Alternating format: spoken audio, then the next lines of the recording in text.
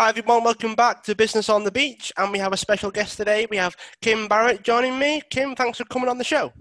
My pleasure, man. Thank you so much for having me. It's awesome. I can't wait to dive in. So Kim actually helps people grow their businesses to six, seven, and even eight figures using Facebook ads. And we're diving into all things Facebook, how it's changed and how marketing has changed on the platform as well. So Kim, just to start off, talk to us a little bit about your history in business and Facebook as well. So sort of give us a bit of a background into that story. Yeah, I mean, look, business, I feel like I've been in since I was like a little kid. I always had little side hustles and little things I was trying to do to be able to make money. And just because I always thought it's like, well, there's got to be a way. I see all these other people having businesses. Like, there's got to be a way for me to have one as well. But really, this iteration came because I've been studying and doing online marketing for about 15 years now. And when I first decided to start my business, I'd probably be then doing it for about 10 years. And I was working in another company, and I was doing a bit of marketing. I was doing a little bit of marketing on the side for a few other companies here and there. And then I was also, for the company I was working at and doing their marketing, I was also speaking for them. So when I was speaking for them, they said, look, Kim, we need someone to come and do full-time speaking, or we need or we recommend you focus on your marketing. So they basically gave me an ultimatum and said, look, you kind of choose which way you want to go. And I ended up choosing the marketing route. So then from there, I decided I was like, okay, I've got to go out and really focus on doing 100% of my thing.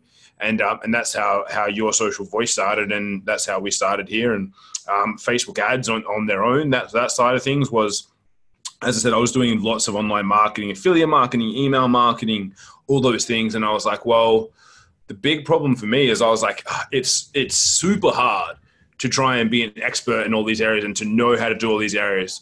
And I was like, do I want to do SEO? Do I want to do Google ads? Do I want to do Facebook? I was like, I'm just going to choose Facebook and stick to it and just try and get really good at one thing. And that's all I focused on and did. And then, and that's kind of led us to today where, I've just been time and time again, just been recommended for Facebook ads. And that's because I just chose to focus on that one thing and just try and get really good at it. Is that something that your parents encouraged you to do business-wise, or was it they had a business and you wanted to be like them? Like, what sort of sparked all this? Because going from working to a company or working in a company to doing your own thing seems reasonably logical. But what was the inspiration behind you always having something as a side hustle when you were younger? Look, I was just always curious. Like, a lot of people said, like, what did you want to be when you grew up? And they were like, oh, like astronaut or, a fireman or whatever. And mine was always like businessman. I always just had some sort of vision of me with a briefcase kind of thing traveling around the world for some reason. I don't know why. And my dad did have his own small business. But for me, I always just thought like, look, there's always more than one way to do something. There's always a way to work smarter rather than harder. And, I always think there's more opportunity than kind of meets the eye. And that's why I always had these things. But look, at the same time, I was going to university, I was studying, I was working in companies, and I thought that was always going to be the way. It's like I might have a small business on the side and work for someone else. Until it got to the point where I was like, well, look, where people were telling me what I could and can't do. And to be honest, it's probably and I had some good bosses, but I think there would probably be a few bad ones in the mix, which kind of like screwed me up for that. And I was like, because of the way that they kind of acted towards me in certain situations, I was like, well, I don't want to do that. And I don't think people should have to put up with that. So I want to be, number one, have the freedom for myself. But number two, make sure that if I ever have a team, then I want to make sure I do a phenomenal job, like trying to lead them as best as I can as well.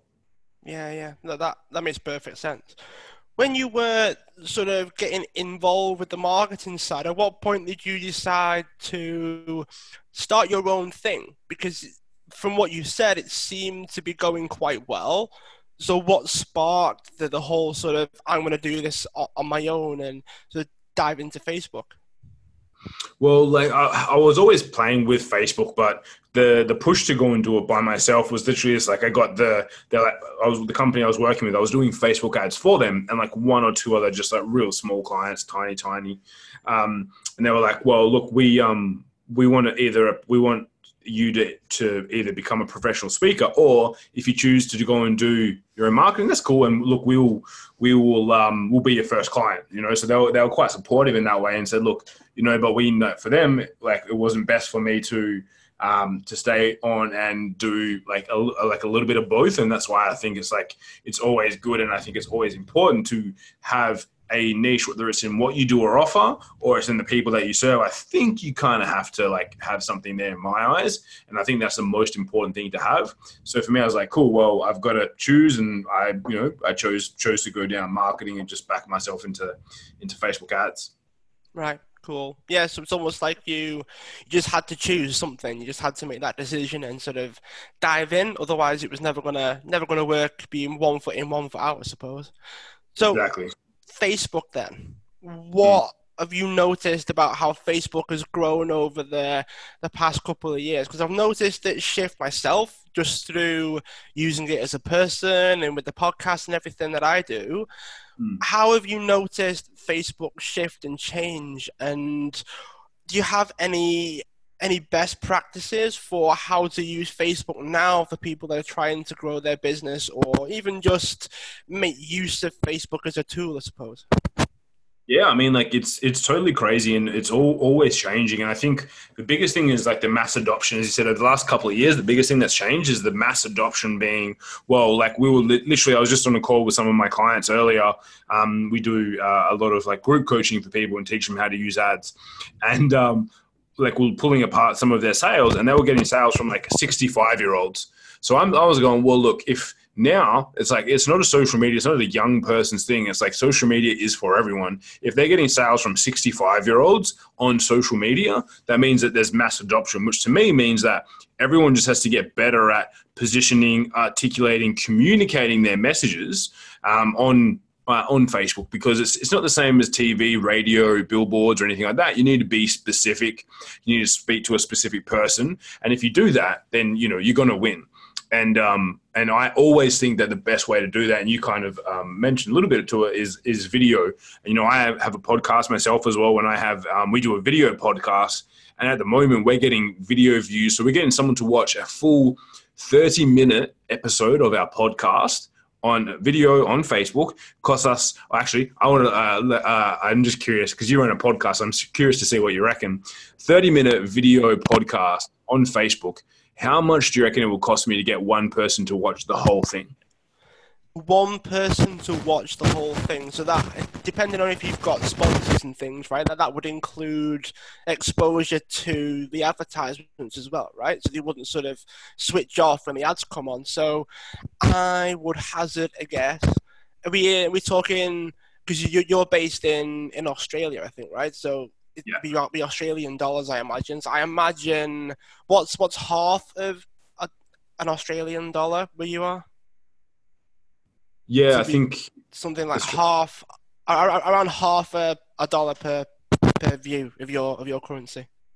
Yeah, and that's pretty much spot on. So it's 30 cents for me to get someone to watch an entire episode on Facebook. And to me, it's like, that's gold. Like, to get someone to sit and watch a 30-minute video in these days, especially when there's so much other content and things around and they can get distracted. If I can get them on Facebook and I get them to watch me for 30 minutes for 30 cents, it's like I pay that every single day of the week. Yeah. And that's great. And that's what I mean. It's like the video is just, the opportunity with video is just crazy. Yeah. Is it just a case of you've got to go with the times almost, like you see what's popular and you sort of adopt that because everybody else is doing it? Like how do you judge how you change your content? Because I've noticed I'm doing more video and podcasts myself, but a lot of that's personal preference over, well, everyone's doing it, but I do it because that's what I want to do. And there are people out there that are absolutely killing it with like written things as well. So is it a case of you've got to learn what the platform's best at, or can anyone make it work even if they're not doing what necessarily works best on the platform? Yeah, good question. A little from column A, a little from column B. And it's like, I can still get cheap clicks if I want to somewhere. But for me, it's like, cool, what does Facebook want? They want you to stay on there. So for me, Facebook at the moment doesn't really have an audio only platform. So I run audio only on my podcast on iTunes. And then on Facebook, it's like, cool, what do people want? Video, right? Because that's what Facebook prefers, and that you can just tell that by the statistics in the inside of, like, when you look at your stats and see what posts do well, what don't, and it's going to be different for every single person. But the other reason I like video, and I'm like a lot of our programs and methods and stuff that I create are all based around becoming a mogul. And it's because I find, especially for probably, I would say more so for people, I would probably say for like 20, 25 and upwards, is Hmm. that when you watch people on TV, right, you have always been conditioned that they are celebrities. You've been conditioned that they are probably going to be telling you the truth, arguably. But but they're stars. So for me, I go, well, I want for that, at least the generation that there is, the mid to older generation, the whatever you want to call millennials and above, where, like, if I can be positioned as someone who is a star, an expert, as a person of authority. I want to capture that as much as possible as I can now. And I think, like, now more and more people are like used to, like, oh, I send videos to my friend all the time. Video doesn't really make a difference for, I think, especially for the younger, like millennials and under. But I think older than that, we still have that inherent, like, oh, if you see someone on a TV show or a movie or on a screen, they are like, they're someone to listen to someone to pay attention to, an authority. And that's why it's like, if I can capitalize on that for now, and if that's still a inherent belief in people, then I want to leverage that as much as possible, obviously for good and not for evil. Is it a case of, we spend so much time on social media as marketers, it can be hard to see the world through the eyes of just a consumer? Is that something that you found that that's quite easy to do? Because it's easy for me to say, oh, well, everyone's always on their phone, when, I'm always on my phone for business purposes. I probably wouldn't be on my phone all the time, like, if it wasn't for business purposes. It's probably just my preference, right? But is there a way of seeing the world through a non-marketer or non-social media person's eyes? Is that something that you're reasonably good at? I think I have a solid attempt at that, and I liken it to, cool, when I go to dinner, when I go anywhere. Like, I would say one of my I suppose skills, I don't know if that's the right word to say, but like, I definitely pay a lot of attention to stuff, and I will literally see, and I've literally probably in the last 2 weeks nearly hit two people who have almost walked onto the road because they're looking at their phone. Right, so I'm driving down the street, and they have literally nearly walked in front of my car because they were looking at their phone. Oh, that's priceless. And I've got and the stats that I've gotten most recently from Facebook, themselves, is that on average, when people are on the phone, like, yes, albeit they're not always on only social media, there's many apps, there's SMS, there's everything like that, but it's approximately like 1 in 3 minutes, 33% of the time that they are on their phone is on a social media platform. Right. So that to me is a pretty good indicator that that's where I want it to be. And, like, look, is it good? Is it bad? Again, I'm not even going to touch that with a 10-foot pole, because some people will be like, oh, it's terrible. Other people would be like, oh, it's amazing. Yeah. I think, as you said, you've got to do what's good for you, but you've also got to look at your consumers. And for me, my consumers are, I'm business to business, right? I'm teaching businesses how to grow with Facebook. If I'm on my phone a lot for business, I have to assume that they're going to be the same. So then, like, then I'm going to do it from there. And, like, I've had the pleasure to hang out with some of the, like, the big time marketers and stuff, like Gary V, Grant Cardone, and those guys are on their phone like crazy.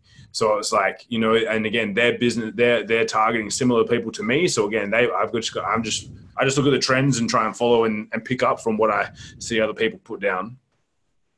Yeah, I think that when you start to, I guess, see what those people live like, it sets the bar almost. Like, I noticed that you've been having interviews with Grant Cardone for your show and things of that nature, and like the amount of time that they must be on their phone must be phenomenal. I mean, and these people also have a team and staff. And yeah, they're probably running several businesses, but they've probably got hundreds of staff as well. I know Gary Vee's got a team just for him. So Mm.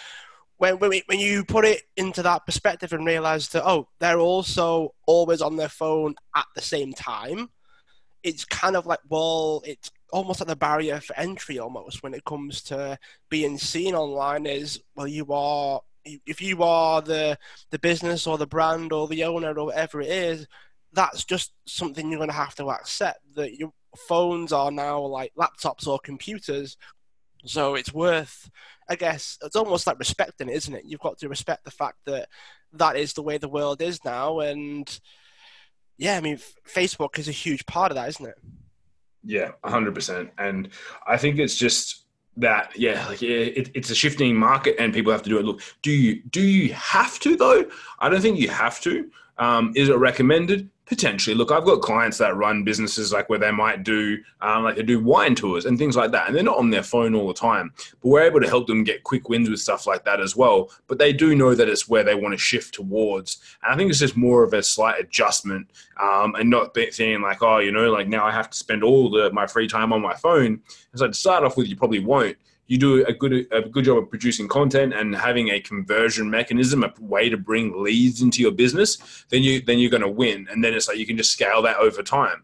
And do things get busier and busier and bigger and bigger? Yeah, but that's just a new problem to deal with. And that's, I think, part of then the problems of scaling a business rather than, do you have to do that at the beginning? No, like I don't think if you're just starting out or maybe you've got a business doing like 100K a year or 200K a year, do you have to be on your phone as much as Gary Vee? Definitely not. So when you've got a $150 million business, okay, cool. And you have to respond to people? Sure. Spend all the time you need to on your phone. Yeah, I mean, there is probably an element of scale in there. Like, if you only want to make, some people are happy earning less than six figures from their phone and they're on it a couple hours a day and that's it, then great. There's almost an element of if you've got hundreds and thousands and millions of people to speak to or help or solve problems for, then that's kind of the cost of scale, I suppose. Yeah. What's the difference then between, I mean, I think I may know the answer to this, so this will be a case of correcting me if I'm wrong, but what's the difference between advertising on Facebook Mm. and just creating content for Facebook? Well, they don't necessarily have to be different, right? Because you can also be advertising your content, right? But I think a lot of the times it's like I break it down into three categories that you would have. You have content creation. We call it our mogul method, which is like how to become a mogul in your industry, especially using video. Then you have list building, and then you have a conversion mechanism. Each of them has to be a part of advertising. But I think a lot of times people go, oh, I'm growing my business. I'm doing 10 pieces of content a day because Gary Vee said to do 100. And it's like, but that's not necessarily going to be growing your business. That is organic marketing. That I would put that in the category of marketing, not advertising. I think a lot of people get that confused. It's like, well, advertising is like, cool, I'm going to, and this is my definition, I could be wrong, but it's like, I am going to spend money on a platform to show my specific offer or my specific ad to a person and with the goal to get them to interact and respond. That's my definition of advertising. And whereas content is like, cool, I can't control unless I'm going to put advertising behind it, how many people watch it, what they do about it. I can't control if they share it or anything like that. That's completely up to them. But at least in advertising, I can go, cool, I put it in front of 1,000 people and I can see the statistics and I know how much money I need to spend to replicate that statistic again and again and again.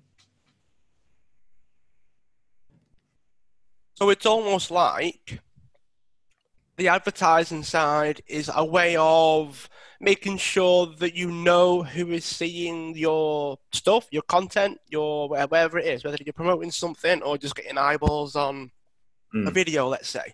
Is Yeah, it you bring is in that predictability. sort of the case then? Yeah, you're bringing predictability to what you're doing because it's like, cool, if I spend $1 on my podcast video, I'm going to get 3 people watch it in full. How many dollars do I want to spend, or how many people do I want to get to watch it in full? Rather than if I just produce a piece of content, and it's uncontrollable for me when I put it onto iTunes, right? So I put it onto iTunes, I release my podcast. It's like, cool, My subscribers, hopefully they download it, but I really have no control if my subscribers download, if they review, or anything like that. And I can't really affect that in any way, shape, or form. No, that makes perfect sense. It's almost like you not hope that the right people see it. That's probably the wrong word, but you can build up over time the people that do care enough to tune in and see your stuff, whether it's podcast or video or whatever it is. But then if you put marketing or advertising budgets behind it, you've got more control over who can see your stuff, yeah? Exactly. Are there any best practices for advertising now? Because I imagine there's a lot of people listening that might be like, well, I am creating content and I do run ads and things, but I have had conversations with a handful of people that hate doing Facebook ads, and that's not because they're good at it, it's because they've tried it and it's not worked. And then I mean, people almost have a bad, I guess, thinking around Facebook ads, and it's probably because they're not using them in the best possible way. So it's like a skill level thing rather than blaming the tool, right? Like a bad plumber will blame his tools almost. So Yeah. are there any ways of making sure that the ads will do the best that they can? Is there any best practices? Are there any do's and don'ts? Well, I mean, the biggest thing I first like to say that is, and it's funny because everyone says it's like, cool, the Facebook ads don't work or they didn't work. It's like, well, hang on. No, the Facebook ad worked. You put up an ad and people saw it and they clicked on it or they didn't. So the ads worked. First of all, Yeah. advertising works. Proven, right? Proven fact. But then it's like, cool. People just didn't take the action that you wanted them to. Mm-hmm. So if that's the case, does that mean that it worked or it didn't? No, it just means that you didn't do a good enough job of being able to encourage people to take the action that you wanted them to take. So for me, when it comes to advertising, especially on Facebook, I always say to people, there's three parts, and I call it our NOC method, which is the niche, the offer, and the copy. So if you've done something and it hasn't worked because one of those three things is not in alignment, one of those three things isn't working properly, right? So I always like to go, cool, my niche, who am I targeting and what am I targeting them with? Because if you look at, and I get people to do this when I speak in front of audiences and whatnot, is go, well, pull out your phone, swap it with the person next to you. You're probably a similar person. Scroll through their Facebook. What you'll see is that it's all completely individualized. And if it's all completely individualized, why is your marketing message not completely individualized? Right? It doesn't make sense. A lot of people will put out a marketing message that's generic and it's like, but that's not how Facebook operates. Like look on the app, look on Instagram, same thing, right? It's all individualized to you because that's how the algorithm works. They want to give you what you want, not everyone else what everyone else wants. Yeah. Otherwise you'd leave. So you have to make sure that you're marketing to a niche, not just like everyone because my product or service can help everyone. And then once you identify that, and we take people through a full process to do that, then you need to identify and go, cool, the offer that I'm putting out, and am I just saying, hey, we're here, we're open, Michael's Donut Shop, come and get your donuts? Like, is that an attractive, or what some people would call an irresistible offer? It's like, well, not really. It's just telling me that you're there. Like an irresistible offer is something where you would go, okay, I want to, like me and Michael are running down the street to try and get to this as fast as possible. We want to be the first ones to get it. We're going to push each other out of the way so that we can get and take advantage of this, whatever's on offer, whether it's a download, whether it's a call to action to come in store, whether it's a call to action to have a call, whatever it might be. It needs to be somewhat irresistible. Otherwise, why? Like, I'm not going to enter my details. I'm not going to click the buy button. I'm not going to go to your website and purchase. Like, it needs to be irresistible. And what sort of key things for that? Because I mean, from what you say, there's a massive difference, Kim, between hey, come and buy my stuff, and no one really goes to it, versus something that's irresistible. Now, it could actually just be the thing. It could literally be no one really wants the thing. But then it could also be, well, maybe it's just not positioned it in the right way. Maybe they're not doing certain things. Are there any keys you can think of to make something go from, I don't know, meh, for a technical term, right? Yeah. Or something that's actually irresistible that people are prepared to actually buy or take action on? Yeah, well, let's use a real life example. Do you have anything that you might know? Like, and do you know any of your audience, maybe a product or service that they might have or use or sell that we can kind of use as a real life example, and I'll kind of break it down. Mostly services. So they could be like let's go down the road of personal training because I think that that's something that people can do badly and people can do really well. So just from my own sort of niche and experience and working with people, I think that can link to a lot of what we're going to talk about. Okay, cool. So let's go for the Met option to start off with, right? So it's like, cool. Um, it's like, and this is say it's Kim's personal training. It's like, hi, I'm Kim. I have Kim's personal training. I help you get fit and I help you and I train you every day. Click below and come to Kim's personal training. Is that a lot of people change the word slightly, but they will do an offer like that. It's just like, hey, I do this. Come and I'll help you and I'll help you out with what I do. Click below. And it's like, okay, well, all you're doing is talking about you and what you do. I really don't know, is this for me? I don't know like what I'm actually going to get, what the end outcome is. Right. And there's really not an offer for me. So for me, let's just say I was a personal trainer. Let's say that I specialized in helping mums after they've become, let's just say that a lot of my clients are mums. They've just fallen pregnant or they've just given birth. And let's just say that most of the time, on average, mums have around 5 kilos to lose after they give birth. And I help them get back to basically like their pre-pregnancy kind of body. So something that is much more attractive is going to be, it's like, hey, and I might also be specific. Maybe I'm in Perth, Australia. Let's say I work with mums in Perth, Australia. It's like mums in Perth. Headline. It's like, my name's Kim, and I help mums like you get back to their pre-pregnancy body, and I guarantee that over 12 weeks in working with me, you will lose at least 5 kilos, be the happiest that you've ever been. Don't take my word for it. I can guarantee this because I've worked with 1,155 ladies in Perth to get back to there. And here's a story of Michelle. In brackets, Michelle did this, lost X kilos. Here's the story of Patrice. Patrice did this, lost X kilos. Here's the story of Christy. Christy did this, lost X kilos. I can help 5 more mums this month get started to get back to their pre-pregnancy weight. Click below and let's have a chat and see if I'll accept you into our mum training program. And then, so that's my offer, right? And my copy is pretty specific of who we're going to work with. Then my targeting, I'm not going to target every single person in Perth. I'm going to target women between the ages of probably 20 and 40 who are parents. And so I know my niche is going to be on point. I'm only going to hit mums, guaranteed. Facebook does that job for me. My offer is something specific talking to that marketplace, and I'm going to make sure that it hits mums. And my copy, the way that I write it, the last part, the copywriting, specifically calls out to them. I'd probably put a few more terms in there, and I'd probably do a little bit more, like this is obviously just off the cuff on the fly as we're doing this, around like certain things that they've experienced. And I know there's a whole bunch of stuff around exercise, lactation, blah, blah, all these different things. I would research the crap out of that and find out all the different little key terms that would be like almost like one of my buddies calls it dog whistle language, where it's like, and it's like they hear it and it's like, oh, this is me. And they read it and they go, wow, this person knows exactly the pain I'm going through. They know exactly the problems.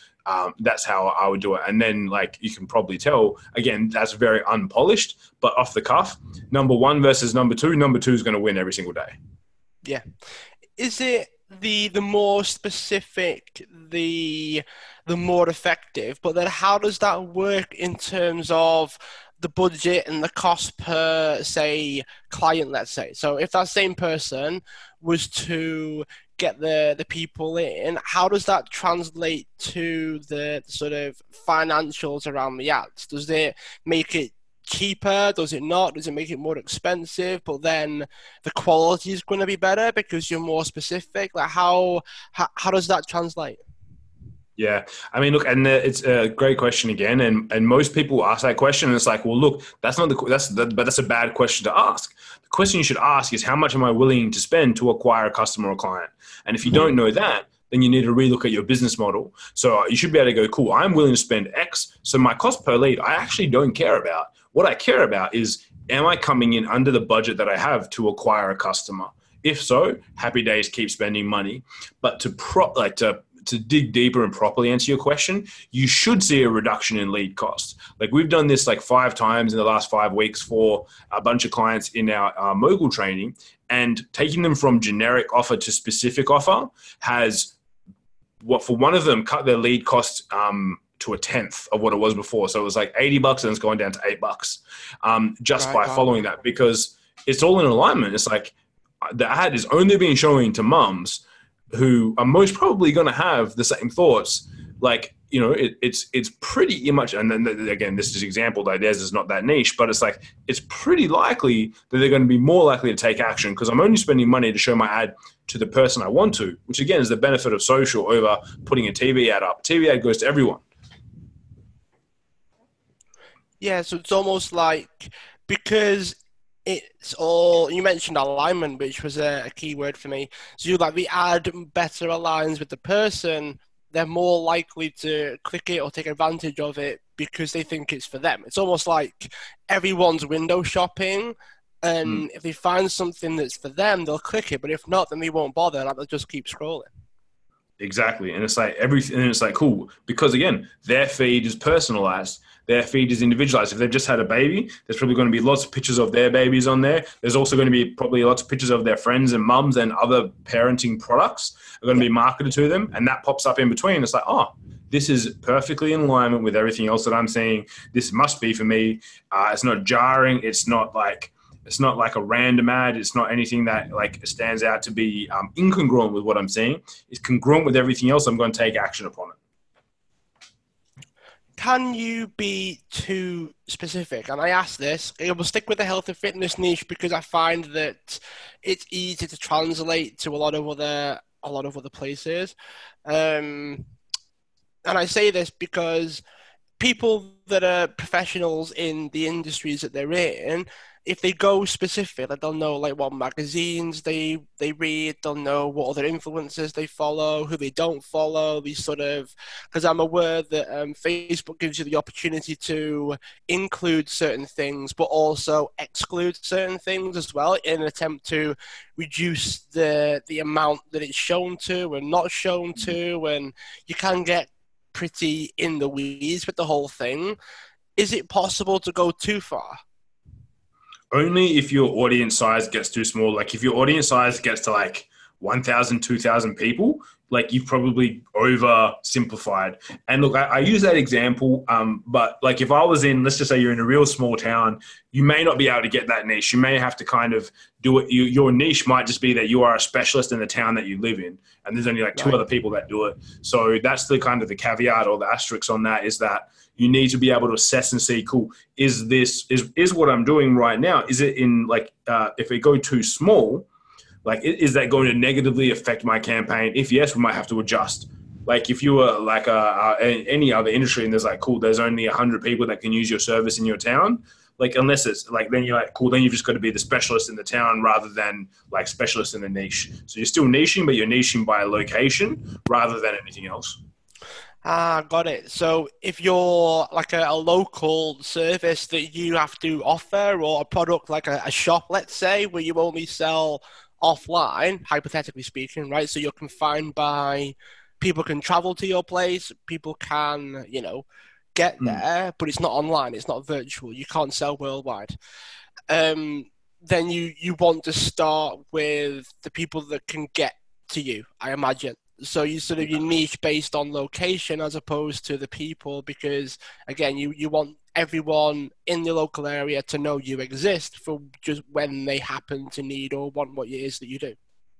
Exactly. And that's like, we've got a client that runs a pizza restaurant and they're in a small suburb of Perth, which is called Bull Creek. And there's probably like 5,000 people around there. We can't be specific and be like anything. Like we can't really niche and go, like, we only do pizzas for these types of people. It's like, no, we've just got to tell everyone like, hey, we are the newest and best pizza shop in Bull Creek. come on in and we'll still have an opening offer, which we might be like, there's a giveaway where they can win pizza for a year, or they get a free 10-inch garlic bread with every order for the first week or something like that. We'll still do an offer, but we just can't, we can't create and hyper niche. So we'll still have an offer that's irresistible enough, because if you want pizza and you're in that area, you're going to use them if they give you if someone's going to give you free garlic bread, or they're going to give you, like a chance to win a year's worth of pizza, or they're going to give you something extra. That's the little sweetener. It's like, well, why would I order from, I don't know, like Pizza Hut or something, when I can order from these guys and I get a free 10-inch pizza, a 10-inch garlic bread or something like that. Yeah. Yeah, it makes perfect sense because it does depend on your business, right? Like if you are confined by where you're based, then there's no point in starting from, like, I don't know, like if we use the pizza restaurant as an example, there's probably millions, if not billions of people that are interested in pizza worldwide, but you don't want everybody that wants pizza. You want only people that want pizza where you live. But chances are someone might want pizza at some point that doesn't tell Facebook. So there's that element of trying to niche down in the right way. So how do you go about figuring out, okay, when do I stop? Because if we think about, okay, local, you want to make sure that you focus on where you're based at the same time. I think Facebook, you can give like a radius of a particular place or a particular town or whatever it is, so that's doable. But is there a point when you think, okay, this is about right now, I've found my right number of people?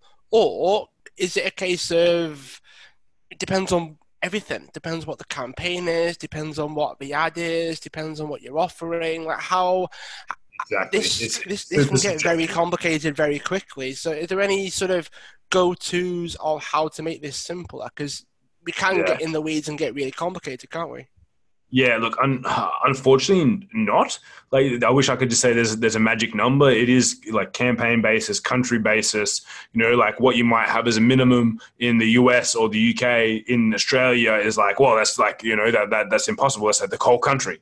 So it's like there's very, very, very, very, very different segmentations and things that you need to look at. Look, I'd always recommend to people for that. It's like, cool, just get help. Like get help with that, because it's going to be hard, and go, cool, I have this in a local area. Because I might say, like I might be like, cool, you can't have minimum than less than 5,000 people for a local area. That might be true for Australia, but if you try and do that in the UK or something else, it's like you might be inhibiting the results of your campaign by going that small. Or I might say you have to have a minimum of 100,000, but that might be too many people in some cases, or again, it might be too niche or too narrow. If you're doing the whole of America and you get down to 100,000, that's like a very small portion of the population. So I always say, like, take it as a case by case basis. But by all means, like if anyone's listening and they have questions, like hit myself up on Instagram and be like, Kim, I have this and this. What should I do? And I'll tell you, because unfortunately, I'd love to have a magic number, but it really is a case by case basis. Yeah, because if you think about it as well, take the pizza as an example, someone might want pizza because of what you're offering. They might not start off wanting pizza until they see your app. The whole sort of, you see it Exactly. and it makes you hungry. So it's it's definitely got to be a case by case basis, because if you're doing it to get it out there to as many people as possible, and let's say we use the offer of the free garlic bread for the pizza restaurant, it's a case of, well, the more people that see it, the better. But you've got to think, okay, who can get to your place? People that are Exactly. from a certain area and all. I mean, you realize that, well, does it matter if they don't like certain Facebook pages? Probably not. No, it's not that important, because if anything, it'll limit too much. And so you kind of have to figure it out on an ad by ad basis as well, I imagine. Yeah, exactly. It literally is case by case. Unfortunately, as I say, it's an annoyance. I wish it was much easier, but yeah, it's got to be done choice by choice. And I think once people realize that, and realize that it's not really just a snap a snap of the fingers and you've got the answer. Hmm. That's why Facebook ads can be so powerful. But that again, this is the reason why people say it doesn't work, because even the stuff we've gone through now, most people probably don't think about. And then it's like, cool, this is why people say Facebook ads don't work, is because they don't take the time to go through all of these things and realize, like I just watched a video and someone told me to do Facebook ads, and I tried and it didn't work. And it's like, well, no, you tried and like you missed all these points here. That's why I that's why I wanted you on the show, Kim, because it's nice to because there are so many people that are rock stars at ads, and I know a lot of them, and they're great, they're amazing, but they're amazing because they factor the things in that we're talking about, and I don't think people talk about it quite enough as well. Like the ad has to match the intention, like if your sole intention is video views on, say, your podcast, Kim, then you want to go off interest versus where they live, because anyone can really tune in based on what their interests are. So you've got to, it's all very specific, isn't it? It's hard to just go, okay, I want a Facebook ad, and then the whole world is going to change. It doesn't quite work that way, does it? Yeah, exactly.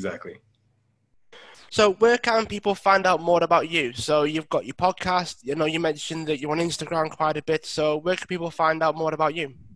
Yeah, definitely. Like Instagram, I'm quite active on. So at Real Kim Barrett on Instagram, and then yeah, if anyone else wants to also check out my podcast, the Kim Barrett Show, which you can find from my Instagram anyway. But yeah, I share a lot of stuff there, and I'm pretty diligent at trying to get back to everyone too. So like I said, if you do have a question, I'm not one of those people that's like, oh yeah, just message me and then never respond. It's like I do try my best to get back to everyone in the best time frame as possible. So if you have questions, by all means, jump on Instagram, send me a DM, and if I can help, I'll get back to you as soon as I can.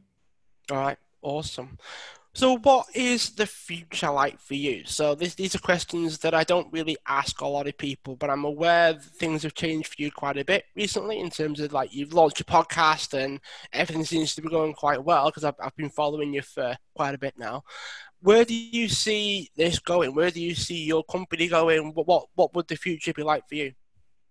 Yeah, look, we're definitely wanting to go. We're in a big growth phase right now, so yeah, it's just double down on everything that we do, and then just always getting better. So, one of the big things I want to do, I've spoken on a lot of stages this year. I've done a lot of podcasts. And I reckon I'm doing a pretty good job, but I know, like even myself, I listen to podcasts and I hear some people talking. I'm like, oh damn, there's some of the stuff they're saying about speaking and whatnot. I'm barely touching any of that. So, I need that's my next area. I need to focus there. I need to grow there. So I definitely want to grow and improve my speaking ability is a big one. Because I know that when I speak to people and I can have influence over a large amount of people at once, it just has a great impact on everything else that we do. So for me, that's my next big goal is to, I don't know. My goal is to go next year if I can. If I can't, then definitely 2021 to go over and get some. I've already like kind of chosen where I want to get some mentorship from in the speaking realm over in the US, and I'll be cruising over there to get some assistance to take my stuff to the next level as well.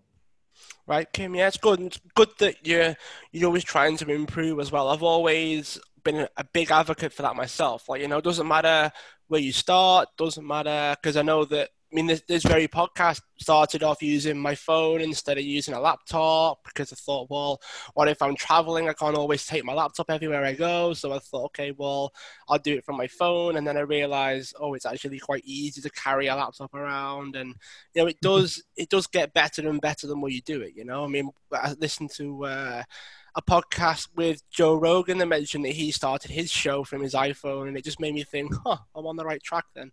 So it does give you that sense of improvement. As long as you start somewhere, then you'll naturally get better.